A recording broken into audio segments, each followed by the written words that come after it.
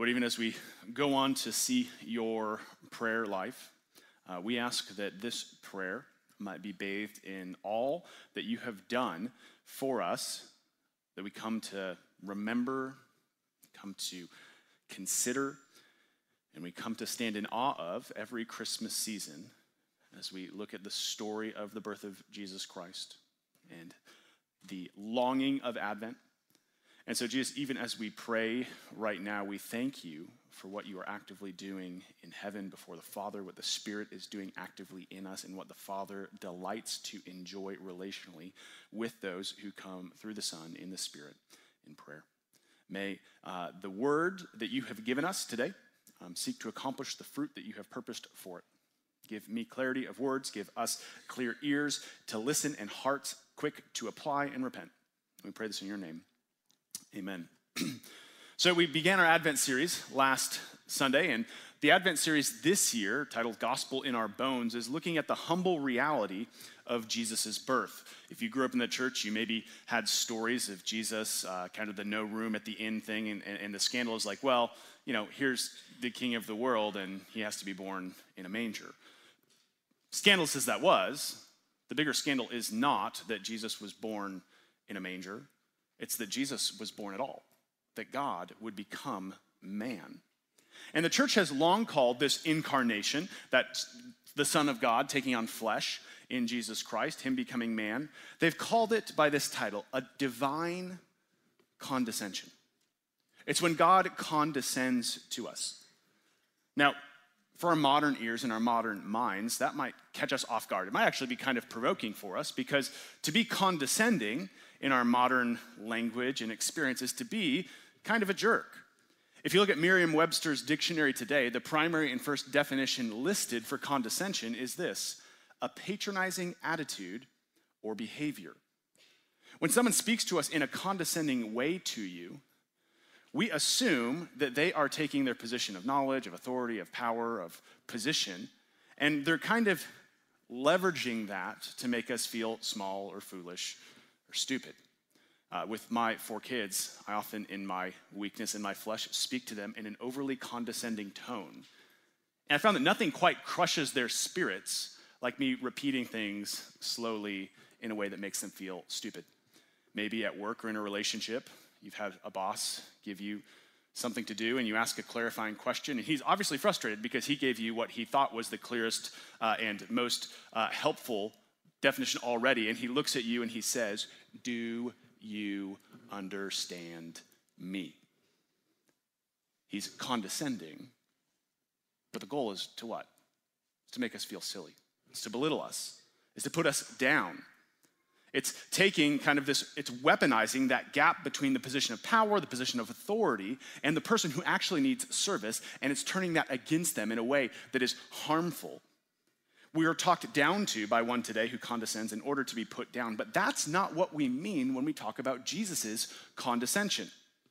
In fact, if you look back at Webster's original dictionary in 1828, like we all do, right? You would find that the primary way that this word was used, the first definition back then of condescension was this: voluntary descent from rank or claims of dignity, relinquishments of strict rights, submission to inferiors in granting requests or performing acts which strict justice does not require, hence courtesy. In the incarnation, in the divine condescension, Jesus comes down to us voluntarily. Jesus does, in fact, speak down to us by merely taking on a human body and speaking to us in human language, as God did in the Old Testament in his word. He is talking down. It is baby talk, so to speak. But Jesus' condescension does not belittle us.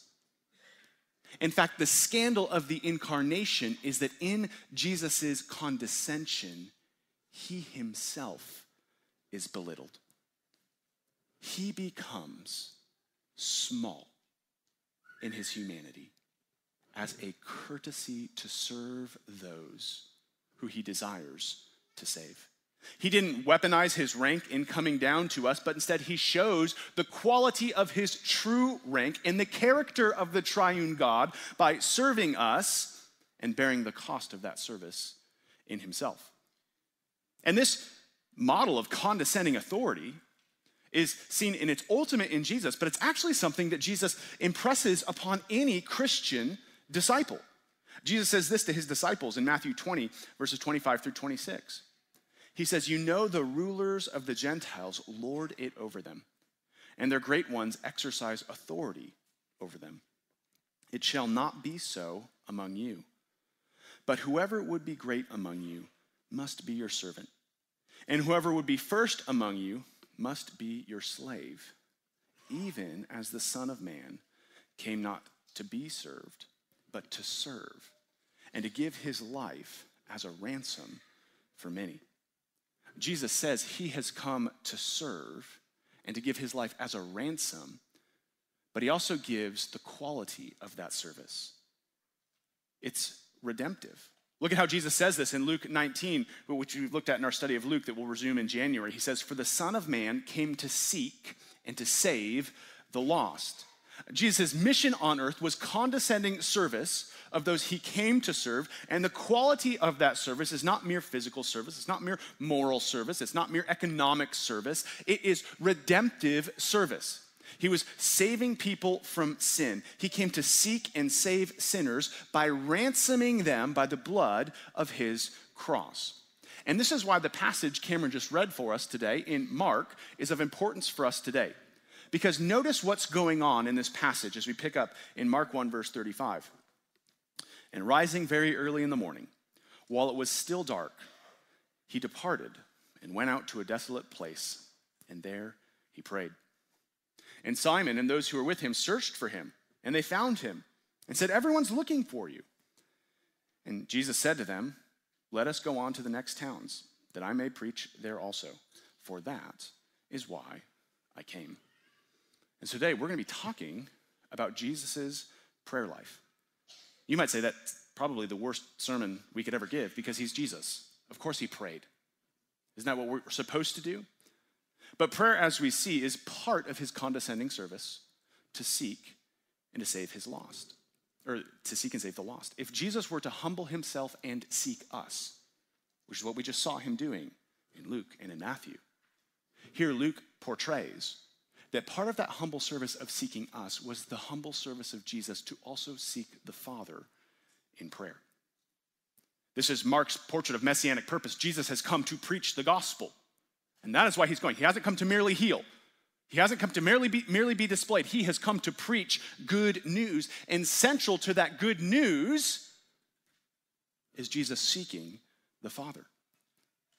This is not an accessory to Jesus' mission. This is not an aside from Jesus' mission. This is essential to Jesus' mission. The good news of what Jesus does to save sinners and restore us to God is tied up in the good news of Jesus' prayer life. And what we're discovered today is this. This is our main point.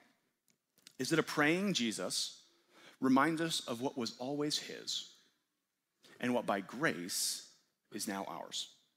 A praying Jesus reminds us of what was always his and what by grace is now ours. As we look at this text in Mark and some other texts in the gospel, we're going to see three things about Jesus' prayer life. We're going to see that a praying Jesus reveals an infinite distance, a reliant representative, and a relational restoration.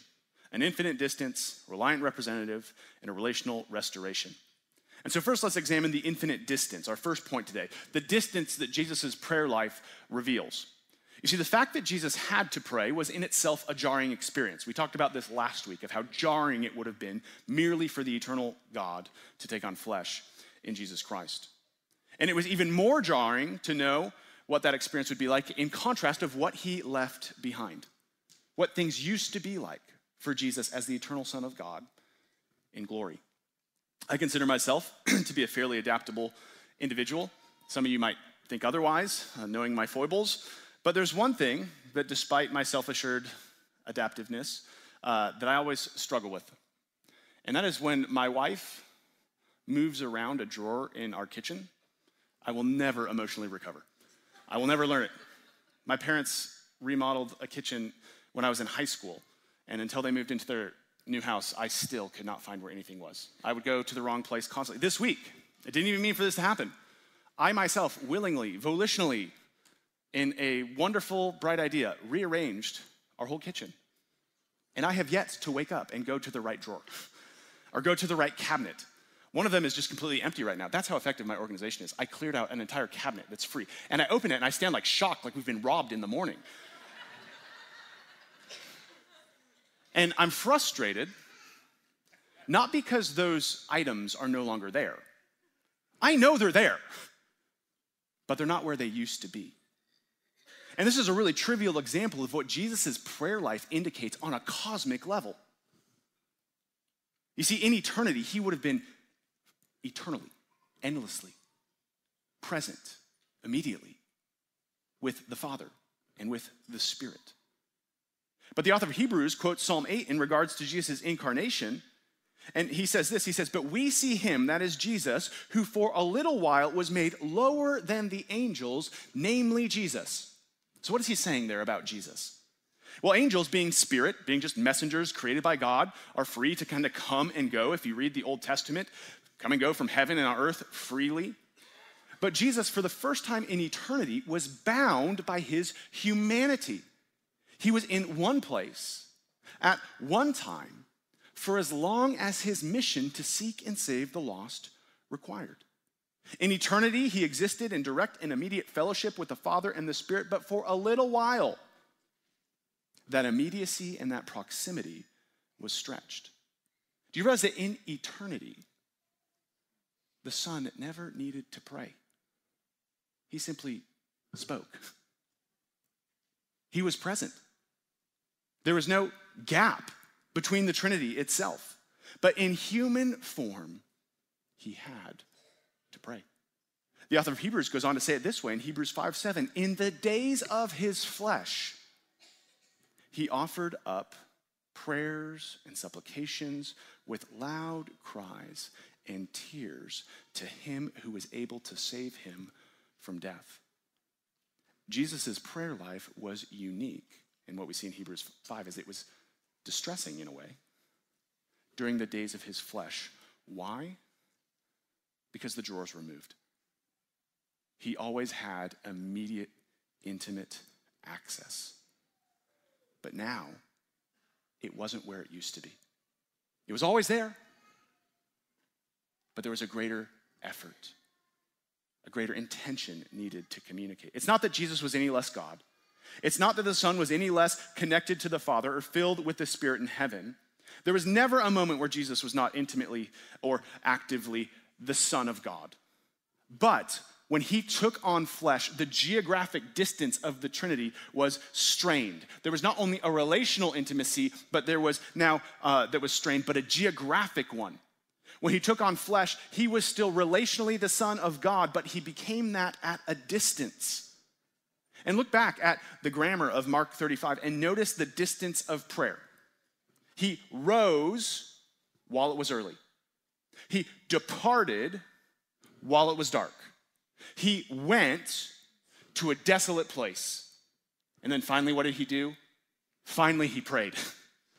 He is laboring these verbs of action with qualifiers of kind of things that are hard. He rose, but it was early. He departed, but it was dark. He went, but it was a desolate place, and there he prayed. Why did he do this? Because the distance from one end of the kitchen was infinite compared to what it used to be. The Puritan Thomas Watson said that in praise, we act like angels, but in prayer, we act like men. Jesus' prayer life was part of his condescension to not only be human, but to identify with humanity. He acted like a man and he prayed to the Father because his humanity put him at a distance from the immediate nearness of glory. Every time Jesus prayed in Scripture, every time you see that, it was a reminder of the lengths through which Jesus went to constantly find another drawer, to constantly realize what was once there and now is here. And this is important for us to understand when we look at Jesus' prayer life, Because for any of us, this would have been more than frustrating. I was frustrated this week, but that was just to find my coffee. But for someone who has such an affection for the object being removed, that frustration could quickly turn into devastation. We often view the Trinity as just some academic piece of theology that floats out there, maybe a tool or some sort of divine accountant that we have to reconcile ourselves with one day. But Jesus shows us what Scripture attests to, that the Trinity, that God himself is the center of joy. To be removed from it by space was to have this constant ache of what is most lovely, most beautiful, most joyful in all existence, the God who created all, and it stands at a distance. If you ever read love letters between two people, you've seen this kind of ache. The French Emperor Napoleon Bonaparte was a man of great passion for his beloved. He wrote countless letters to his future wife, Josephine, while they were separated on the battlefield. And those letters, they ache with this deep, dripping pain of distance. In 1814, he wrote, "Men, take notes. Sleep consoles me, places me by your side. I clasp you in my arms, but on waking, alas, I find myself 300 leagues from you." One night, he fell asleep, staring at her portrait, and he rose to write her the next morning. "Your portrait has left my senses in turmoil. My soul aches with sorrow. It was last night that I fully realized how false an image of you your portrait gives." Now, what does he mean, a false image? It's not just like, well, this isn't HD, right? This isn't Instagram worthy. That's a false image. What he's actually saying is he's saying it provides a false perception of the true reality. It doesn't mean the portrait is itself false, but it does communicate that it's not fully true. For us, who have never met Josephine, I don't think, some of you are old, I don't think you were that old. For us, that portrait would be the fullness of truth. We know her in no other way. But for Napoleon, who was present with her, who experienced her, who held her, who loved her, who had an intimate relationship with her, that image was just a flat representation of what he was separated from. Have you ever looked at a portrait of a friend who has moved, or a loved one who is maybe stationed overseas in the military, or held a wedding ring of a spouse who is passed? You feel the nearness, but what you also feel is the pain of what is at a distance. Jesus, as the Son of God, was never relationally separated from the Trinity, but his prayer life showed the necessary ache of gazing at the Father through the Spirit at a great distance. Always a portrait, never full presence. Always there, but never in full. What's interesting is, of the four Gospels, no one talks about Jesus' prayer life more than John when he wrote the Gospel. And what's interesting, additionally, is to notice how many times John uses the verb to pray. You want to know how many times he does it? 0. Because anytime John talks about Jesus praying, he doesn't indicate, and then he prayed. What he instead chooses to say is, and then he lifted up his eyes. Prayer for Jesus was a constant reminder of what was always at a distance, of what he once knew in full, but now on account of his purpose to seek and save the lost, he willingly condescended to experience in a unique way. Even though it wasn't a full separation, what it does indicate is that the center of his soul and of his affection was no longer at eye level. He had to look up. He had to see every time the distance that stood between where he was and where he currently sat. He had to relate to the Trinity in a uniquely human way. And so in this way, prayer for us is a restoration of what we never knew we lost. But prayer for Jesus was a constant reminder of what the incarnation cost. It cost him a distance, a deep, deep distance. But he did this willingly for us. Jesus spanned the infinite distance between God and man to save sinners. But friends, the distance we have between God and us is, if it were possible, infinitely more. Because Jesus came and lived a sinless life, which means Jesus in the flesh took on only the distance of what God created. That's humanity. But us, in our sin, we also took on the distance of what God hated. That is sinful depravity. Jesus was separated merely by space. He was human, and he was not fully, or he was fully God, but he wasn't fully present with God on his own. Now he had these dual natures of divinity and humanity, but we are separated from God not merely by our humanity, but also by our sin. Our separation is not only geographic, it is also moral. It's not merely relational, it is ethical. There's a burden and a boundary that keeps us from that. And so if Jesus, merely because of his humanity, being perfect, sought the Father, how much more do we, who have fallen into a greater chasm, have an obligation to seek God earnestly? But the problem is that we do not. We cannot see our need, and we do not seek God. And this is our second point this morning. This is where a praying Jesus shows us a reliant representative.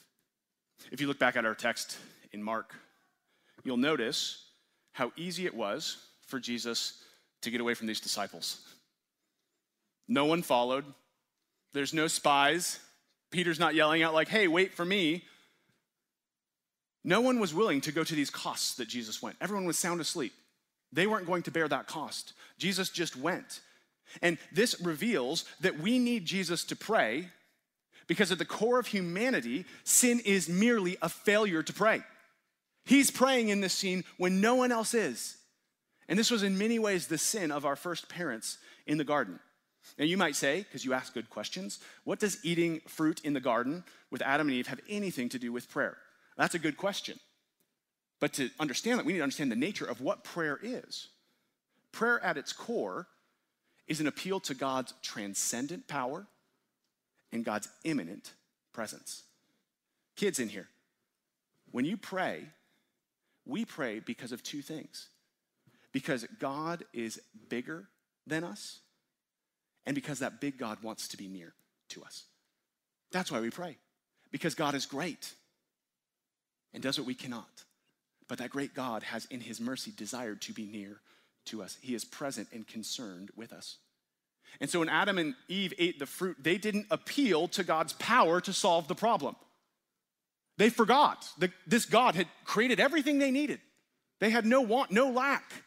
What's the repetition in the created order? It was good, it was good, it was good, it was good, it was good, it was good, it was very good. Why? Because the God who made it is infinitely good in his power. They didn't fight back, citing God's power. They didn't fight back by running relationally to God. Kids, when you get scared at night and you run to your parents' room, you realize that even though you're in your room, you're in your parents' house, and you always know where they are. Adam and Eve in the garden, even though it appeared God was not there, they were in God's garden. And if they ran, they would find him. They would find his presence, but they didn't run. Even though God walked with them daily in the garden, they assumed he would always be at a distance. And this is why the serpent came to them when God was seemingly absent. And what does he say in this? He says, see, he's not always close. He's not always going to be there. He's not always going to be present. And then what else does he tempt them with? Well, he tempts them with the ability and the power of God. He says, well, you can be just as powerful as he is. He's not that special. Eat this and you will be just as powerful as God. You see, it's not Adam's relationship to the fruit which was tested. It was Adam's relational reliance upon God which was tested in the garden. And they failed. They refused to live in a reliant community with a God who is always present and powerful. All they had to do was cry. All they had to do was run. And God, like a good father, would have taken a hoe to the head of the serpent. God didn't fail in Eden. They failed. They didn't run to him. They didn't cry out to him. And on account of that, the powerful present God who desired to bless and live in constant communion with them now took the stand against them. It was on behalf of his power and behalf of his radiant holy presence that he now removed them from the garden because of their sin. And yet in a mercy, he doesn't immediately kill them physically so that they might cry out. They might come back, and they might find a way back into the garden to walk with God again. And so you think that's what they do. They're out of the garden, they cry out, they come back. They're out of the garden, and you know where the first occurrence of someone crying out to God is after Eden? The blood of Abel, after his brother in sin killed him. Those who were human, those who were alive didn't cry out. But those who realize death did. It wasn't until God's people were enslaved in Egypt, captive, oppressed, left for dead, that the entire nation finally cried out to God. And you know what God did? He answered them. He heard their cries. He delivered them. They did it.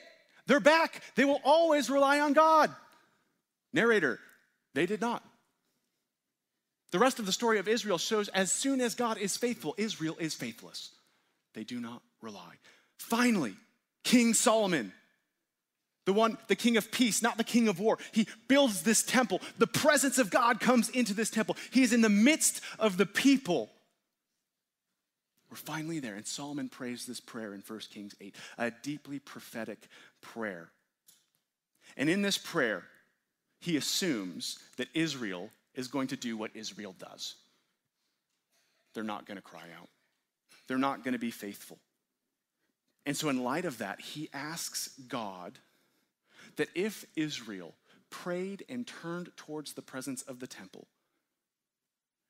God, would you hear in heaven and listen and act? He gives 8 hypotheticals in 1 Kings 8. And the summary is this. He says, if your people are alone, if your people are sinful, if your people are in trouble, if people who aren't even your people, if the nations seek you, if they cry out to you, then hear in heaven and act. Hear in heaven and forgive. Hear in heaven and defend their cause. In other words, Solomon's prayer was merely asking God to be God. God had already promised early in Israel's history in the book of Deuteronomy, he says, when you guys do dumb things, cry out to me, turn to me, run to me. And if you would seek me, I will be found and I will act. Look at how the psalmist talks about this in Psalm 81, verses 4 through 10. And listen to the relationship of God's people crying to God and how God acts. For it is a statute for Israel, a rule of the God of Jacob. He made it a decree in Joseph when he went out of the land of Egypt. I hear a language I had not known. I relieved, so this is God talking, I relieved your shoulder of the burden. Your hands were freed from the basket. In distress, you called, and I delivered you. I answered you in the secret places of thunder. I tested you at the waters of Meribah. Hear, O my people, while I admonish you. O Israel, if you would but listen to me, there shall be no strange God among you. You shall not bow down to a foreign God. I am the Lord your God, who brought you up out of the land of Egypt. Open your mouth wide. Speak up. Cry out, and I will fill it. God is faithful, always, always faithful to those who cry out. Just open your mouths, people. Pray to me. Do you remember me? Do you see what I've done? Have I ever been unfaithful? I will set you free from your sins, and I will bring you new morning mercies every single day.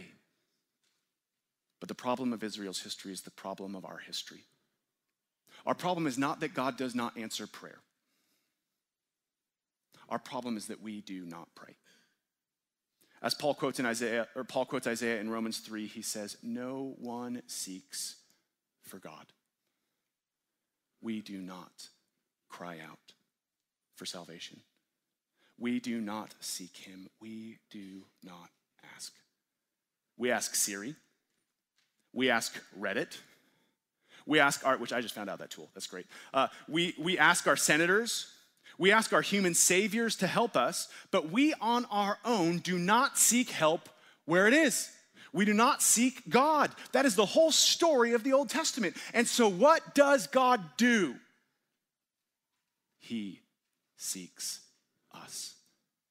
He sends Jesus Christ, the eternal Son of God, who willingly, for the love of the Father and the love of the lost, takes on human flesh to be the man who always seeks God. To be the not dummy who realizes all we have to do is open our mouths and God will fill it. He came as a true man. He came with all the issues of reliance, of humanity that we have. He needed to rely on God to give him food. You realize that the grocery stores just store your food, right? I know we need to say this, it sounds dumb. Grocery stores don't make food. People don't make food, well, maybe. But God, through rains and through grass and grains and meats, God makes food. We are reliant upon God for our food. And Jesus in his humanity was faithfully reliant upon God, asking even according to his own humanity that God would care for him. But despite all of this, he never lost sight of his need for constant communion with God. If anyone would have had a pass to not pray, don't you think it would be the one who is himself God? Don't you think it would be the eternal Son of God? Wouldn't it be Jesus? If anyone were to be self-sufficient and say, I got this, couldn't it be him? Isn't that exactly what we saw last week Satan appealed to Jesus for? Take these stones and turn them into bread. You don't need to be human, you're God. But he subjected himself to all of this. Why? For us. Do you realize that of all the people and all the prayers we read in the New Testament, we find no one who prays more than Jesus? Not in all the narratives of Acts, not in all the travels of Paul. No one prays more than the God who became flesh. Jesus did all this work to pray, not because he simply needed it, though in his humanity he did, but he did it because we needed it. He was subjected to the human weakness of prayer because we were too weak to pray. He prayed not only for us, he prayed as us, as our new faithful Adam. He relied fully and sinlessly because we never could. He offered up prayers in the days of his flesh, early in the morning, while it was still dark, alone and in desolate places, with loud cries and tears to him who was able to save him from death. All the things Adam should have done, he did it because we needed to be saved from death. Death in sin, which put us forever at a distance. And Jesus surrendered himself not only to our distance in his humanity, but to our death on the cross.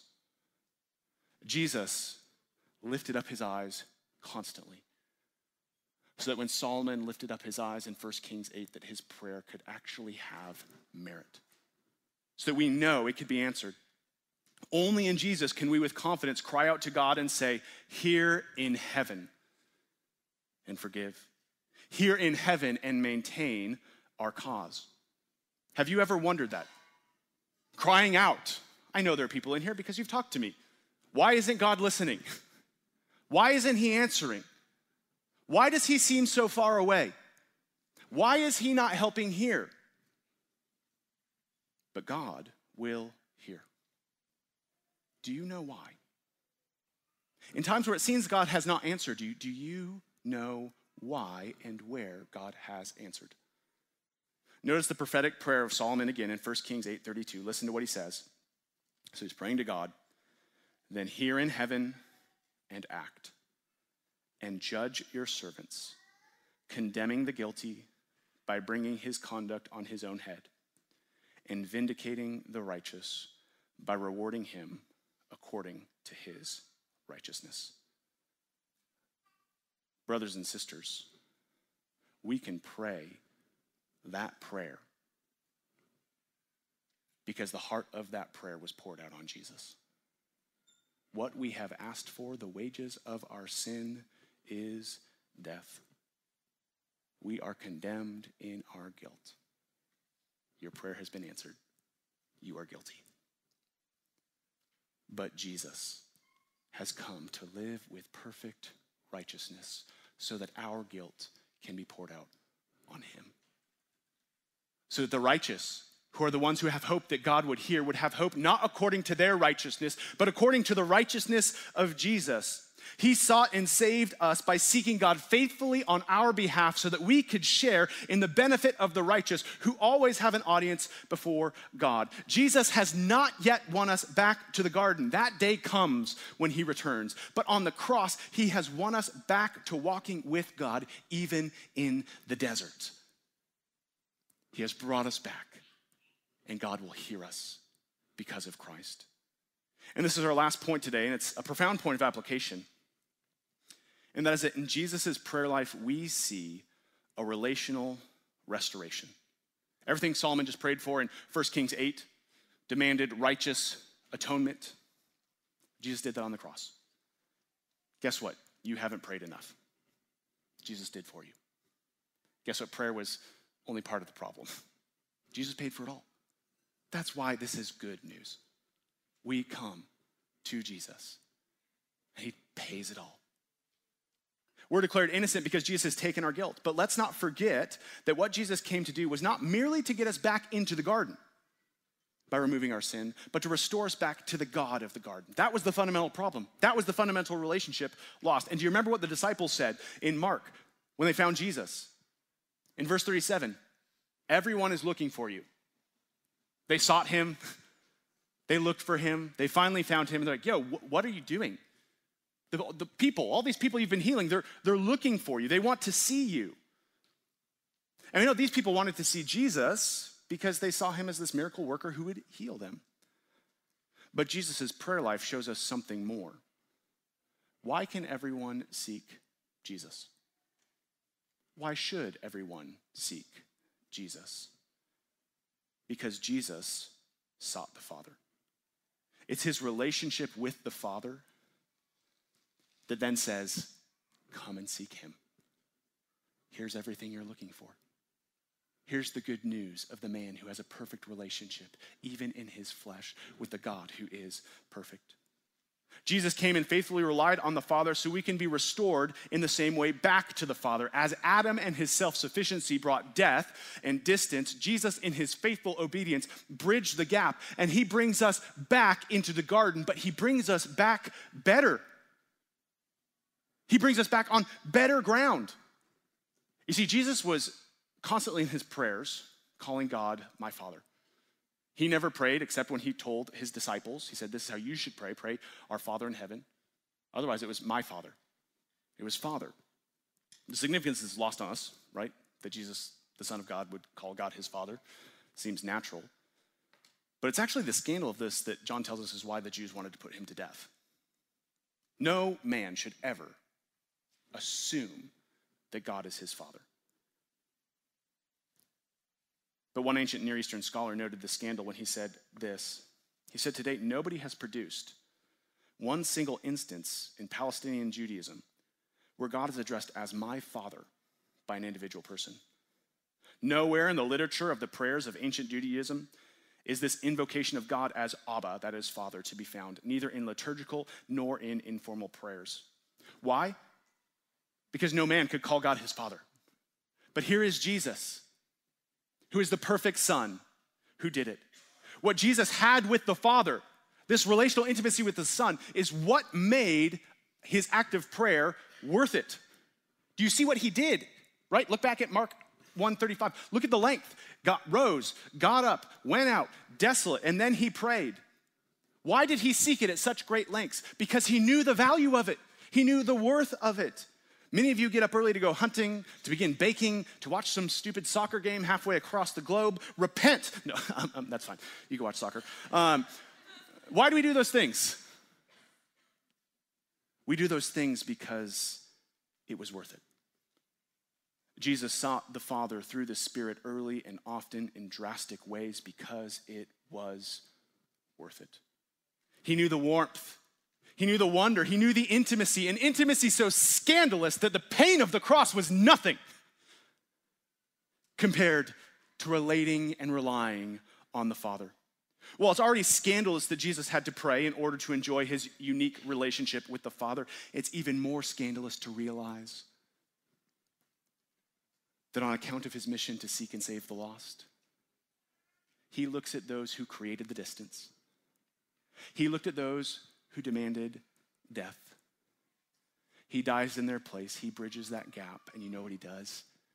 He invites us in to what was always his. He invites us back into something better. Listen to how Jesus prays for you if you're a believer. John 17, we're going to pick up in verse 20 where we see this. I do not ask for these only, Jesus is praying here, but for those who will believe in me through their word, that they may all be one, just as you, Father, are in me, and I in you, that they also may be in us, so that the world may believe that you have sent me.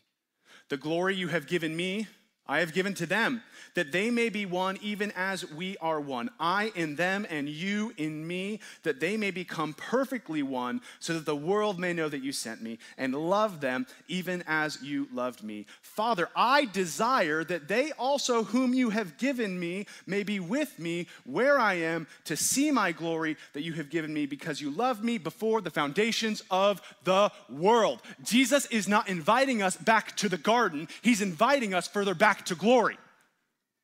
He's inviting us, and do you see the effect that the world might know? Dear church, our relationship to prayer is a tool for evangelism because it displays what we are one to. We are one back to God through the Son and filled with the Spirit. He gives us a +1 for all eternity into the Father's pleasure. Jesus, you'll notice, doesn't have to convince the Father to listen. How many of us think that? Like, oh, I hope Jesus is in a good argumentative mood today because I've been bad. Jesus does not convince God to hear. Jesus does not convince the Father to love. The author of Hebrews tells us that Jesus lived to make intercession daily before God, but that is because Jesus is the intercession of God. Jesus is not your hope that God would listen. Jesus is the proof that he has. Jesus is not your hope that you would be accepted. Jesus is the proof that you are. Jesus is not a wish that God would love you. He is in fact the seal that he does. So we come and we cry out. John Calvin says this, he says, to relieve us at once from fear and shame with which all must feel oppressed, the Father has given us his Son, Jesus Christ our Lord, to be our advocate and mediator, that under his guidance we may approach securely. That's the good news of a high priest. There's no other name because there's no other access. Here we go securely. He's proof that relational restoration is possible. He validates the pain of your life. It's hard, it's painful. Your sin is deep. Your wounds are laid bare because sin is real. You can't get it back. Life is hard because sin is deadly. But here, come to me, cry out to me, take my righteousness, and God will hear you. Prayer is really the work of the incarnation. It is not a static act, it is a dynamic one. It stands daily on the past, present, and current work of Jesus. God in the incarnation took on the created humanity so that by the work of Christ on the cross, humanity could take on communion with God. The theologian P.T. Forsyth said it this way: prayer, as it is spoken, follows the principle of the incarnation, only with the descending movement reversed. God became man in his Son's outgoing, that's the incarnation, that man might be restored to the divine. And prayer is the train of the Son's return to the Father. Prayer is where Jesus takes us back with him. It is the true response and tribute and trophy to Christ's humiliation. Man rises to be a co-worker with God in the highest sense. That is condescension. Condescension, where Christ is humiliated by taking what was yours so that we might be exalted based on what was his. Therefore, we pray. We cry out. Martin Luther once said, to be a Christian without prayer is no more possible than to be alive without breathing. Jesus' prayer life reveals that we have storehouses of intimate relationship available to us just as Jesus himself had in the flesh. Because Jesus, as a man, sought the Father through the Spirit, so too can we. Jesus knew the weight of humanity. He knew his daily need. He knew your spiritual need. He knew the cost, but he knew the reward. Prayer is not the burden of the Christian life. It's the benefit of it. It's the blessing. Why would we neglect it? And sometimes the best prayer is, make my prayers not stink. Jesus stunk for you. Cry out. You want to see a miracle? You want to see the curse reversed? Cry out to the Father in the Spirit, in the name of the Son. You want to see a miracle? Pray. You want to receive a miracle? Pray. You want to live every day in light of that miracle? Pray. Lame men are healed to walk, blind men receive sight to see, dead men are granted life to live, and Christians are saved to commune with God in the power of prayer through Jesus Christ, our servant. What a staggering reality. Christ is both Savior and servant so that we can come to the Father. When we pray, we stand on the work of the incarnation. When we pray, we're enjoying the work of the Spirit. When we pray, we're communing with the Father who desires that we bring to him all of our needs, all of our weakness, and all of our sins. Because of the Son, we know he will always hear us when we approach securely in him, even when we come torn and tattered. Because of our sin, Jesus took on the distance that he never had to, so that we can now enjoy what was always his. So let's pray. I'm going to pray right now. And we're going to pray in a moment. Cameron's going to come up with these in a confession of prayer. Realize that though these words are dead on a screen, they're alive in Christ. If you wonder what the first step of coming to Christ is, it is crying out for him. That's what this confession is meant to do. Cameron, I'm sorry if I'm taking your points. If you're a Christian, what ought we to daily do? Cry out and commune with God. May our community groups, may our dining room tables, may our crises, may our celebrations be wet with prayer because Christ has won us to God. Let's pray. Lord, prayer is no transition. It is representative of a divine transformation. That Christ, in a way, took on flesh so that he would have to yell, that he would have to cry out, so that those who had no hope of being heard might cry out and know that they are heard. Heavenly Father, we ask that you make us a prayerful church, not because we just want to pray, but because we want the God who is behind the prayer. Jesus himself says that apart from God, we can do nothing. So Lord, cause us to abide in you by abiding in Christ, by the power of the abiding Spirit, so that we might constantly abide in constant communication to you.